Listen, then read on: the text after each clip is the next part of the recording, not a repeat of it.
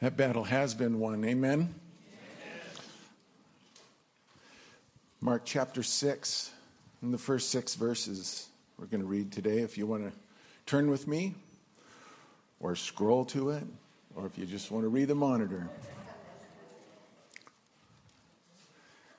It says, "He went away from there and came to his hometown, and his disciples followed him. And on the Sabbath, he began to teach in the synagogue. And many who heard him were astonished, saying, 'Where did this man get these things? What is the wisdom given to him? How are such mighty works done by his hands? Is not this the carpenter, the son of Mary, and brother of James and Joseph and Judas and Simon? Are not his sisters here with us?' And they took offense at him. And Jesus said to them, 'A prophet is not without honor, except in his hometown and among his relatives and in his own household.' And he could do no mighty work there, except that he laid his hands on a few sick people and healed them. And he marveled because of their unbelief. And he went about among the villages teaching."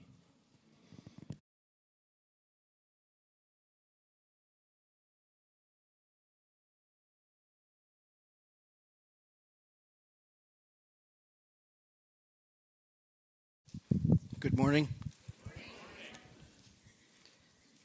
You know, that word marveled, Jesus marveled.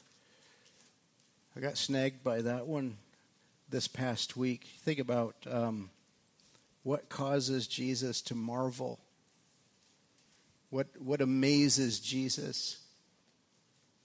I mean, how could God, the eternal Son, be amazed at anything?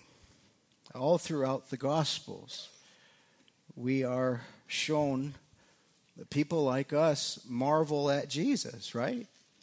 And how can you not? Jesus heals the sick. Jesus calms the sea.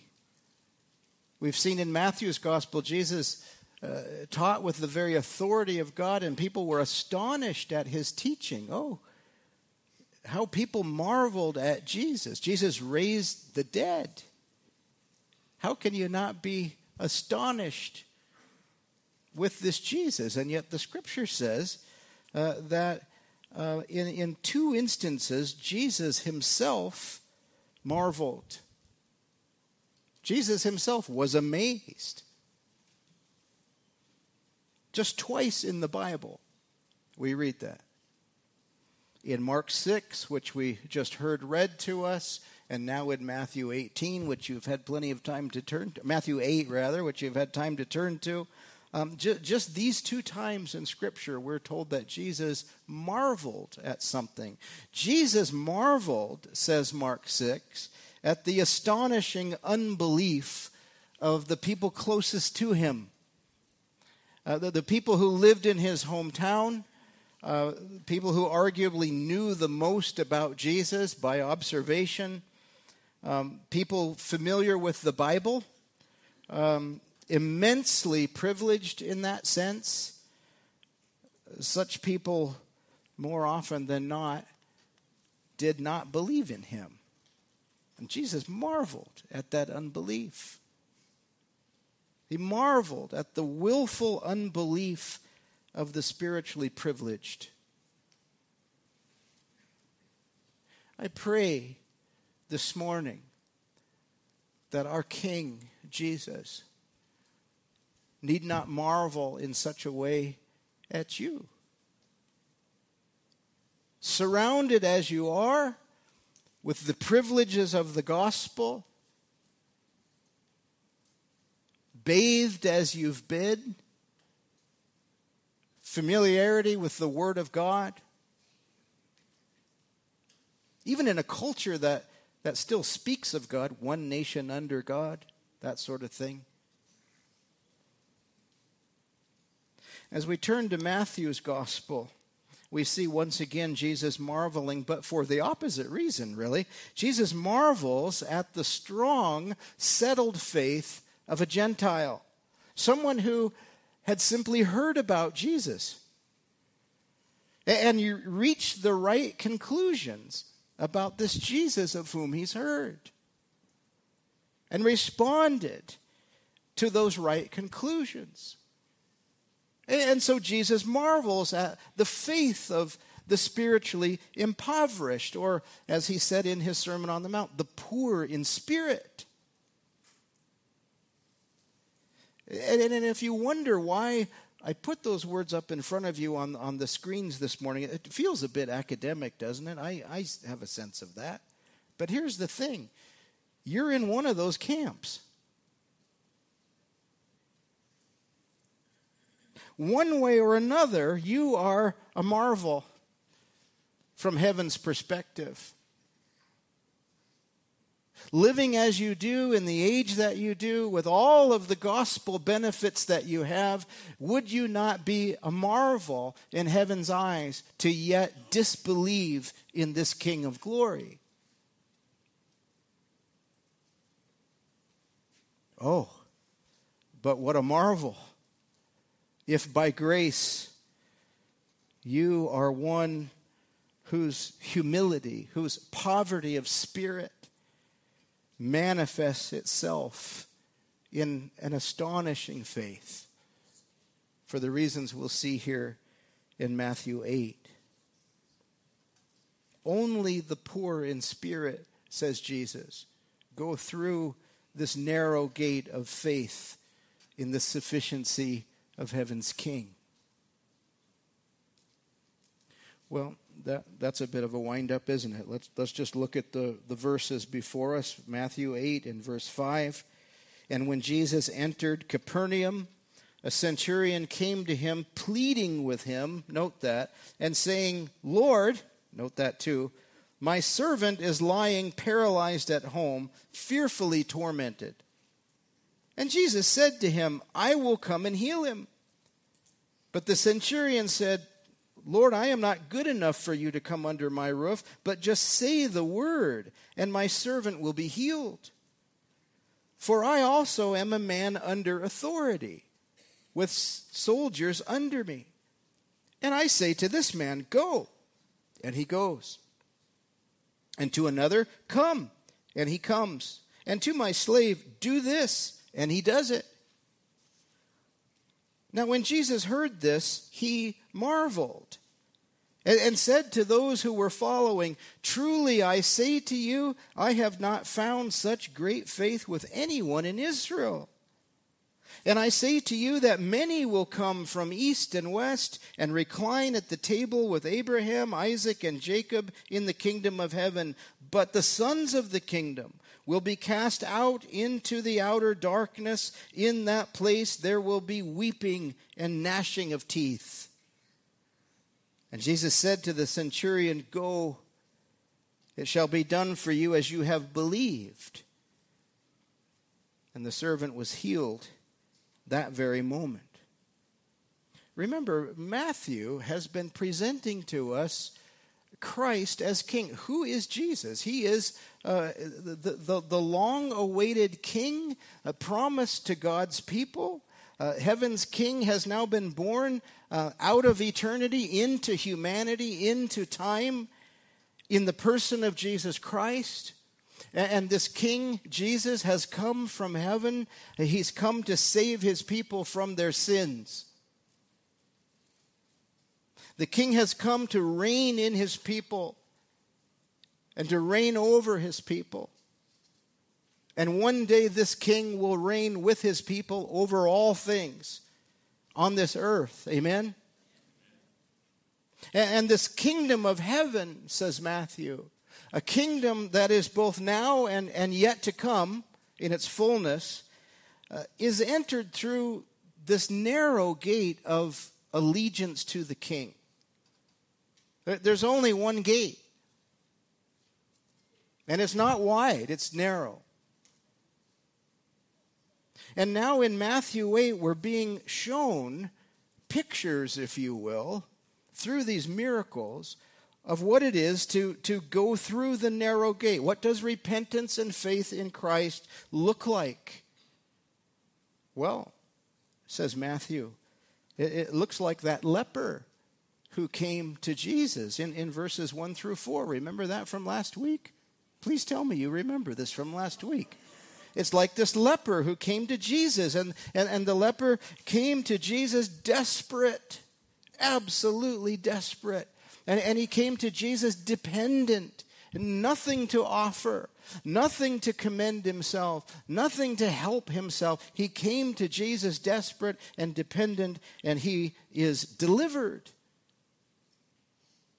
And so the leprosy of your sin that separates you from God, the leprosy of my sin, the sin we're born with,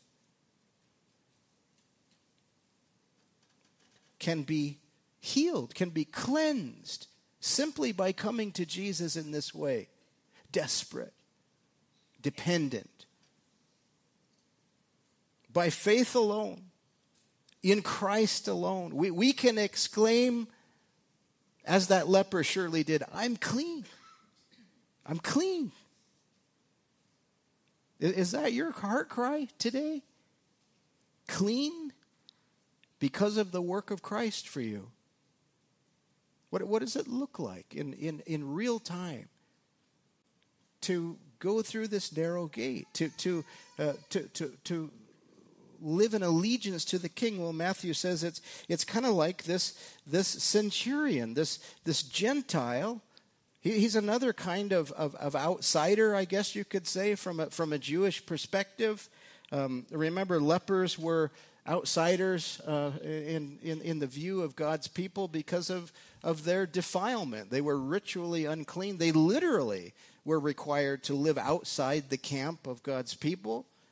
And this centurion also is an outsider. He's a Gentile, let alone a participant in the occupying army.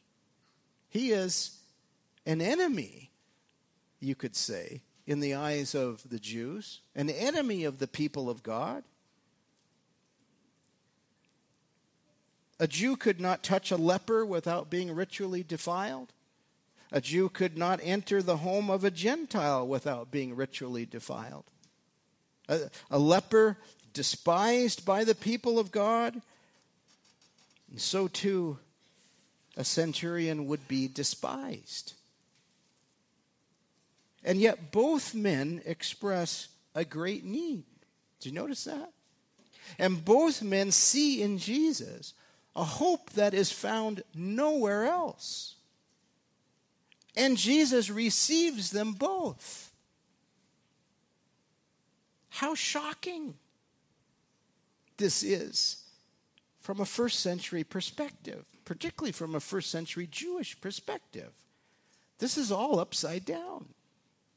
How many of you know the kingdom of heaven is all upside down? And it's wonderfully so, isn't it? This kingdom of grace. That's how the two men are similar. In other ways, they couldn't be more different. A leper was the very embodiment of human weakness, humiliation, inability. Not so for the centurion. I mean, he's the very embodiment of human strength, high position, ability. I mean, you can be certain that this fellow who commands 100 soldiers, he's tough, he's smart, he's capable, or he wouldn't be in the position that he's in. This man gives orders, and those orders are followed out. He doesn't even have to go do the stuff himself. He just commands others to go do it. And yet, all of that power and that position that he enjoys are worthless to him in terms of receiving what he needs from Jesus. And miracle of miracles, he knows this. He understands this. So this is a story of great humility. And I beg you to hear this. Those of you who, in the back of your mind, you're thinking, well, of course, I'm glad to be saved, but you know, I'm a good person. I think that's a fair trade for the life that I've lived out for God. Do you realize there are such people who think this way? That's called ignorance. That's called rebellion. And this king, Jesus, will have none of that. And we see that in the wonderful account of this centurion. Look at verse 5. When Jesus entered Capernaum, the centurion came to him, and he pleads with Jesus, saying, "Lord, my servant is lying paralyzed at home, fearfully tormented." I would submit to you that the words centurion and pleading don't seem to go together. Centurions didn't plead with people, especially Jews, even Jewish rabbis. And this fellow calls Jesus Lord, Master. This is astonishing. How Matthew's first readers, Jewish Christians yet under Roman rule, would have marveled to be reminded of this grace of their King.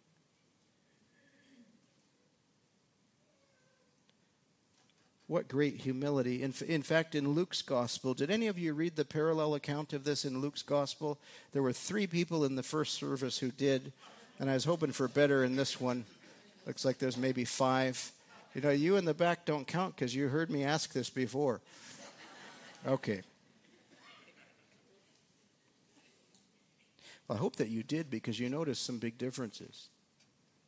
In fact, in Luke's gospel, we're told that this centurion didn't even come to Jesus in person. He sent intermediaries. And he sent Jewish intermediaries at that.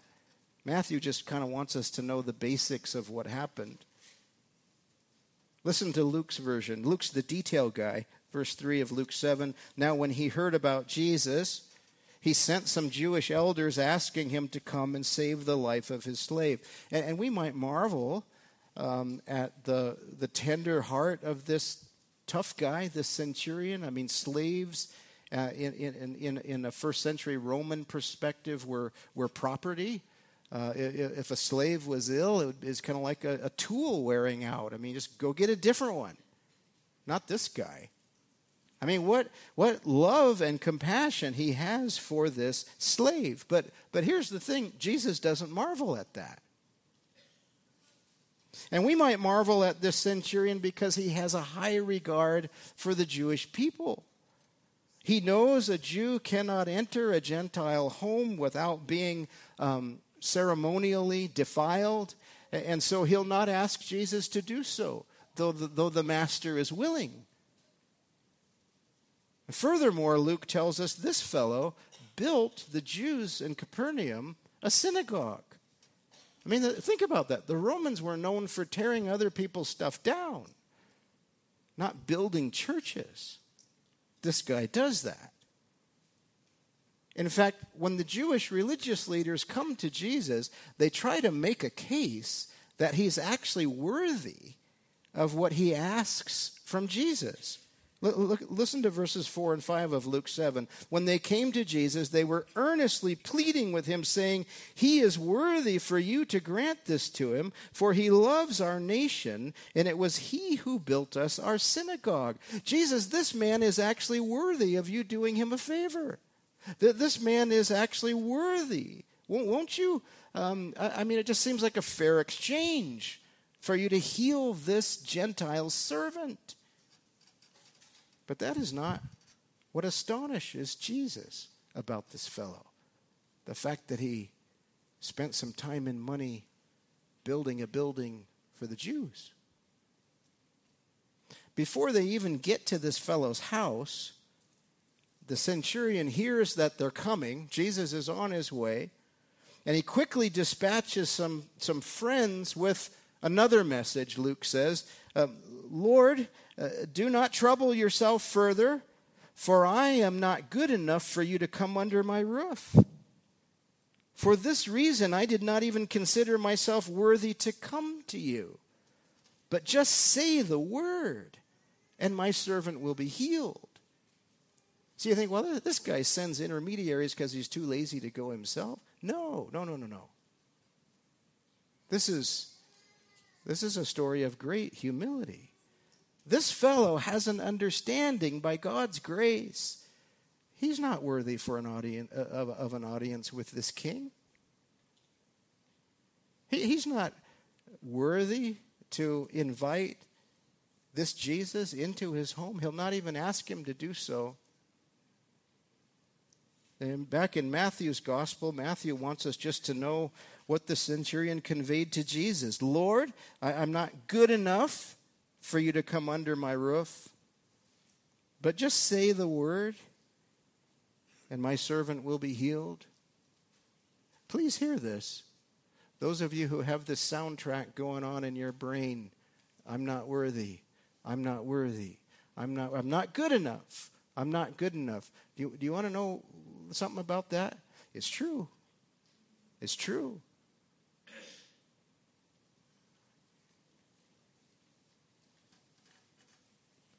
This fellow realizes he's not even worthy to have Jesus come to his home. His plea to Jesus is not based on worthiness, though others tried to make that case for him. His plea to Jesus is based on his confidence in Jesus himself, Jesus' power, Jesus' authority. You say, well, what in the world does this have to do with me? The I'm not worthy bit. Let that remind you of the one who is worthy. Let that remind you that the object of your faith is not in your worthiness, it's in Christ's sufficiency, his power, his authority. And friends, this is the narrow gate. A sinner's plea is not based on worthiness, but on confidence in Jesus' authority. Well, we're going in a direction now, aren't we? Look at verse 9. For I also am a man under authority, says the centurion, with soldiers under me. And I say to this man, go, and he goes, and to another, come, and he comes, and to my slave, do this, and he does it. So this is a story of great humility, but it's also a story of great authority. And it's kind of astounding, really, because you think at first blush, this guy's comparing himself to Jesus? Well, he is in a sense.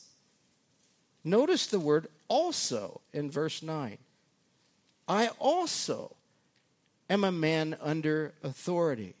The centurion compares himself to Christ in two ways. Both he and Christ can simply speak and stuff happens. They don't have to show up in person. Secondly, both he and Christ are under authority. What is that about? The centurion is under the authority of his superiors, for sure. He's not a top officer in that respect. But how is Jesus under authority? And we need to know this because, miracle of miracles, somehow this centurion understands this about Jesus. Jesus has come ministering in the very power of God. Who but God causes leprosy to disappear, restores limbs eaten away by a disease? Who but God heals in this way? Jesus does. This Jesus has come to live among sinners with divine authority. And in his humanity, Jesus ministers under the authority of God the Father. He has been born into humanity. What a humility this is. The King of Kings, the Eternal One, the Creator of all things, born of a woman like his creatures,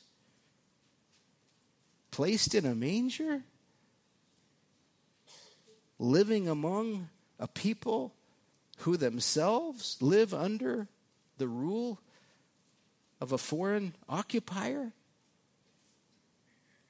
Jesus has come only to do the will of his Father, not his will. Jesus cannot do anything on his own except that which the Father gives him to do. Somehow, the centurion understands that Jesus ministers under divine authority.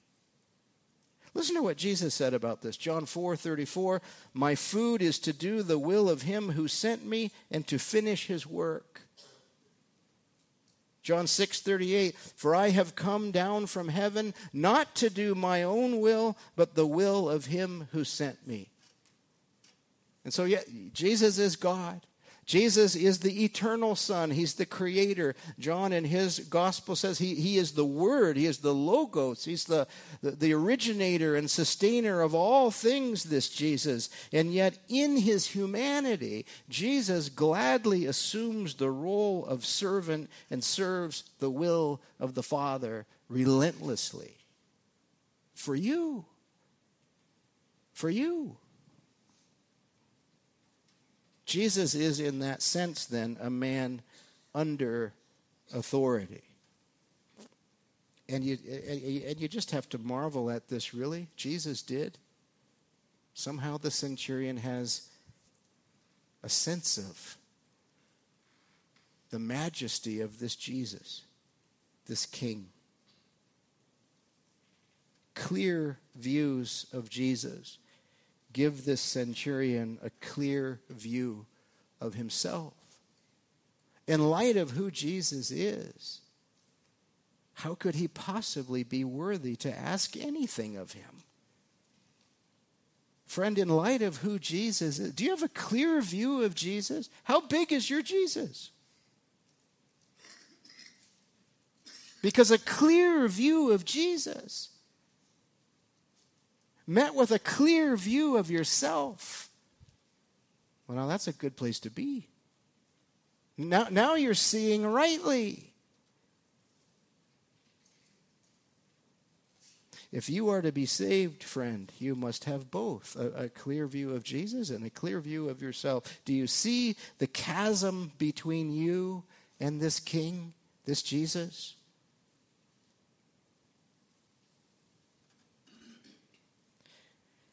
Is that humility yours in light of his authority? What did Jesus say? Blessed are the poor in spirit, for theirs is the kingdom of heaven. Blessed are the lowly, for they shall inherit the earth. You see, as long as you see yourself as worthy, as long as you think of salvation as a favor from God in response to something within you, you remain outside the kingdom. The gate is too narrow for that kind of pride. As long as you're doing the mental calculus of, well, you know, I think I haven't really built a building for anything, but I've done some good stuff. And, you know, I could see why God would save somebody like me.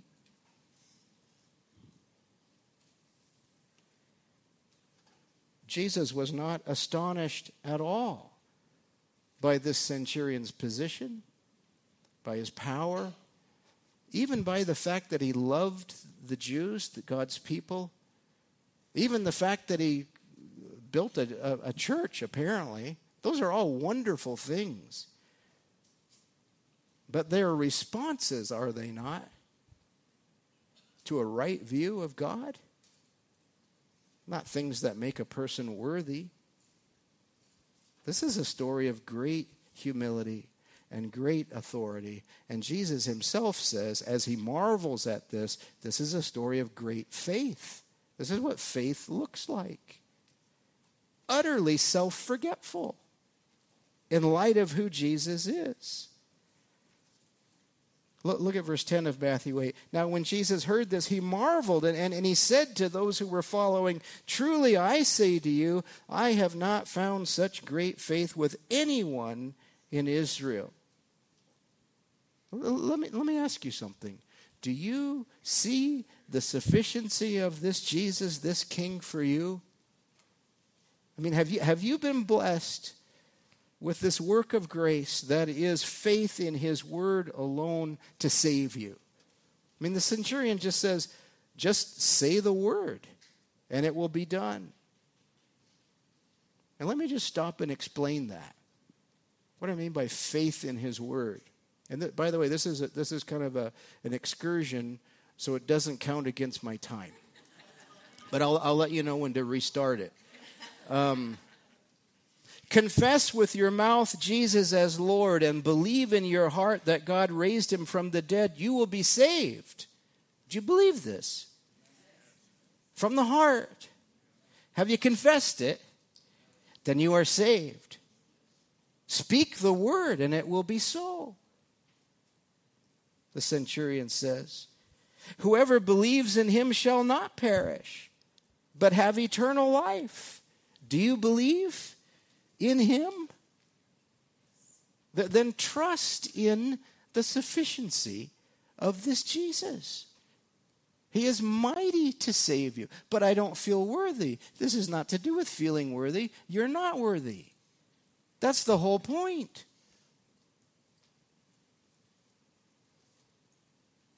What makes the centurion's faith so great is not its complexity, but its simplicity. You say, well, it doesn't seem like he has a very well-developed soteriology. There's words missing, are there not, in his interaction with Jesus? He hasn't, it doesn't say anywhere that he prayed a sinner's prayer. I mean, it might just be my translation. Is it in your Bible? Is there a sinner's prayer? No. He's not walking up the aisle in a church. He's not promising to do this or that or the other thing. He's certainly not pointing to his own merit, though he is meritorious by human standard. He simply trusts in the sufficiency of Christ for what he asks. And Matthew is saying, look, for those of you who have, you've just heard this Sermon on the Mount from Jesus, the greatest gospel message ever preached on planet Earth, and you wonder what it is to go through this narrow gate. Well, it's like this leper, see? And it's like this centurion. It's all to do with the sufficiency of Jesus, not the worthiness of the sinner. I mean, think of it this way. If you fast forward in history just a little bit, the disciples will eventually point to the temple in Jerusalem, and they'll say to Jesus, "Don't you just marvel at this? I mean, isn't this amazing? Look what man has done." And Jesus isn't all that impressed with that at all. In fact, I think he says something about it being torn down. But I tell you what, he marvels when a soul born in sin is enlivened to become the temple of the living God. He marvels when a sinner born in darkness, as all of us are, turn to him and become as light in a world that's dark with sin. This is what causes Jesus to marvel. So this centurion could not be more right. Jesus was, in that sense, a man under authority. And I want us to just think for a moment. And you haven't started the clock back up yet. This is still the excursion. Does it not amaze you what Christ has done as one under authority? He's left heaven's glory. He's condescended himself to become as one of us. He lived out the very righteousness of God in real time, day after day after day, all for love's sake. You say, love for me because I'm so special? Not so fast with that. Love for the Father. This was the plan in eternity past. And it's love for the Father in God the Son that ignites love toward you, unlovely as you are. Are you hearing this? Yes. Oh, how we need this Jesus who has come and lived as one under authority in this way. Think of it this way. In Jesus Christ, the Father is finally honored in humanity the way he should have been honored all along by you, in me. Jesus Christ in humanity finally gave all the trust and love that the Father deserves that we have not given to the Father. And yet Jesus, despite all of those perfections in his humanity, was nailed to that cross, wet with his own blood, not just by sinful men, but by the Father, offered as a sacrifice for his people. And this Jesus, in doing so, has defeated sin's curse for his own, for you who belong to him. Not because you're worthy, but because he is worthy for you. Charles Spurgeon puts it this way. He says, "The fact is that high thoughts of self go with low thoughts of Christ. But low thoughts of self should always be associated with high thoughts of Christ." This centurion has high thoughts of Christ. What amazes Jesus? What astonishes God the Son? Well, Mark's gospel says that he's amazed at the willful unbelief of spiritually privileged people. But oh, how Jesus marvels at the faith of those who are poor in spirit, like the centurion.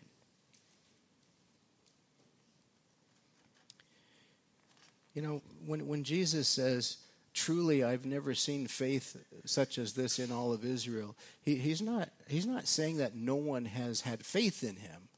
I mean, clearly the disciples have, minus Judas. Mary has. You read the Magnificat. In Luke's gospel, you get a sense that Mary knew she needed a Savior. Mary was a recipient of grace, not a dispenser of grace. Simeon. Anyway, the list goes on. But Jesus is saying, as he is revealed to the nation Israel in the first century, most people did not believe in him. They agreed that he was a great teacher. They even agreed that he did miracles, that he worked miracles. There was no problem with that. They were impressed with him, but not committed to him. And I wonder, friend, is it possible that among the spiritually privileged church folk of our day, is this not still a danger? That mere familiarity with Christ somehow becomes an obstacle to humble faith in Christ. And if that's you, I urge you to just consider this. These next verses in Matthew 8 are for your ears. Jesus says in verse 11, "And I say to you that many will come from east and west and recline at the table with Abraham, Isaac, and Jacob in the kingdom of heaven. But the sons of the kingdom will be cast out into the outer darkness. In that place there will be weeping and gnashing of teeth." I mean, why is this in Matthew's gospel, this little bit about the centurion? Because this centurion's faith is a picture now of that vast multitude of people from all over the earth who will come to Christ in just the same way, not thinking themselves worthy, but having a right view of Jesus the King and having a right view of themselves, those who are desperately in need of him. And by contrast, those in the first century who experienced so much of his teaching thought themselves to be sons of the kingdom simply because of their heritage. They could trace their lineage all the way back to Abraham. How cool would that be? James 4:6, I think, sums it up. Maybe I should have started with this. James 4:6, God gives a greater grace. Therefore, it says, God is opposed to the proud, but gives grace to the humble. That has always been God's economy in salvation. Grace to the humble. Proverbs 3:34, though God scoffs at the scoffers, yet he gives grace to the humble. Isaiah 57:15, for thus says the one high and lifted up, who dwells forever, whose name is holy. I dwell on a high and holy place, and, get this, and also with the crushed and lowly of spirit, in order to revive the spirit of the lowly and to revive the heart of the crushed. Praise God for the mercy of this King. What does saving faith look like, Matthew? I mean, what does it look like to go through the narrow gate that leads to life? Well, it looks like what went on with this leper.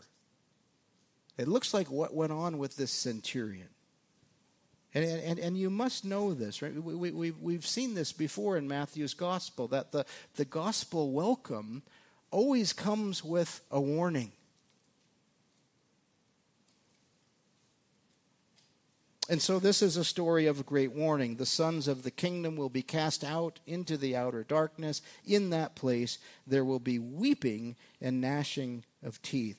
Those familiar with Jesus, yet uncommitted to Jesus, will be turned away from the banquet hall of fellowship with God. And they'll be cast into outer darkness. Hell is the darkest darkness imaginable. And you say, well, I didn't come here to be confronted with the prospect of hell and all that sort of thing. I came here to be encouraged. I've come with a friend. I didn't expect to hear about hell. I'm not sure what hell has to do with this account of the life of Jesus, God the Son. Listen, Jesus spoke much of hell. Most of the truth about hell that we have in the Gospels is spoken by Jesus. Why would Jesus spend so much time speaking of hell? Because he's come to save you from it. He came to be nailed to that cross and rise again on the third day. He took hell for you. And he says, come to me. I know you're unworthy. I know you don't think you've even got cause to have the conversation with me. But I'll have it with you. And I'll come to you. Well, I don't want to end with that, the warning. And happily neither does Matthew. Notice that with this great humility in the centurion, his faith in this great authority of Jesus, there is great reward. Look at verse 13. Jesus said to the centurion, go, it shall be done for you as you have believed. And the servant was healed that very moment. And some of you might be thinking, well, you finally got to the end point. And Pastor, don't you notice that this story is to do with physical healing, not salvation? That this is to do with a fellow servant being healed. He's near unto death and he's healed. Well, I know that. But remember, Matthew, of all of the miracles of Jesus that could be recorded, of all of the healings of Jesus that could be recorded, of all of the places in his gospel where these accounts could have been placed, these are placed right here. Right after Jesus has said, enter through the narrow gate. For the gate is narrow, and the way is constricted that leads to life.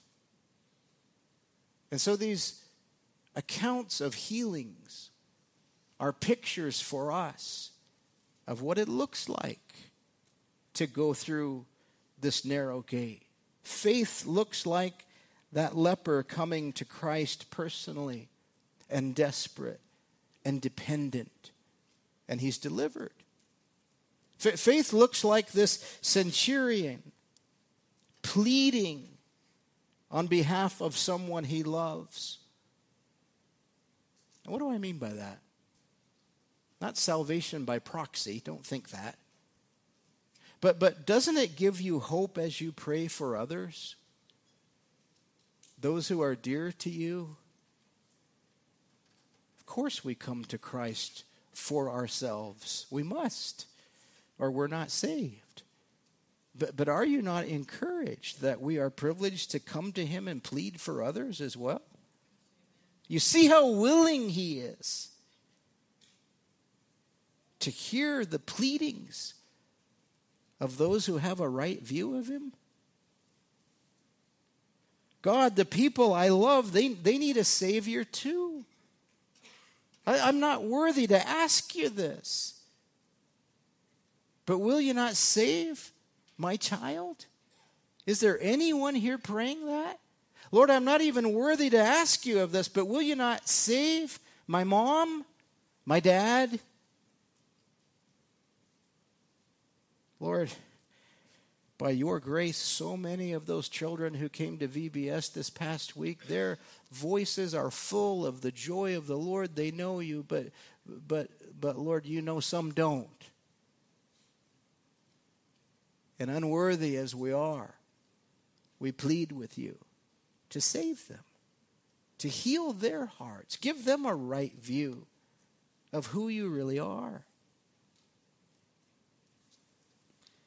All right, that's it. Let's pray.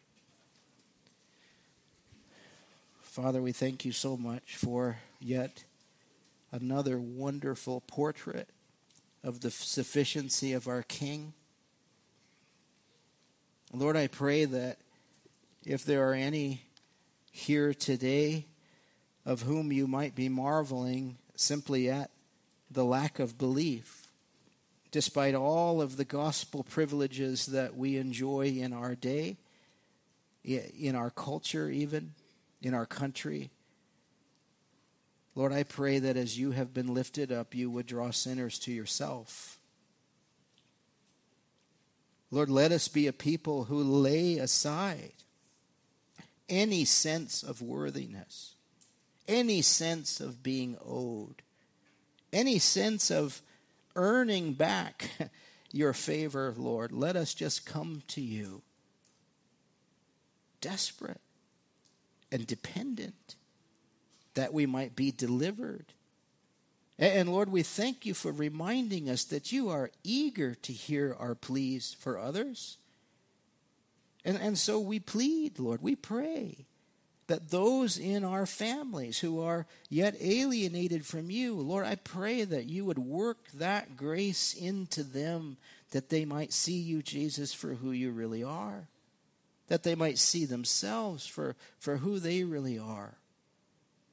And Lord, I pray that that would be the heart cry of we who belong to Hayden Bible Church, Lord, that we would always be pleading for others, that we would not be content to be secure in you without also thinking of all those who on this day are not yet.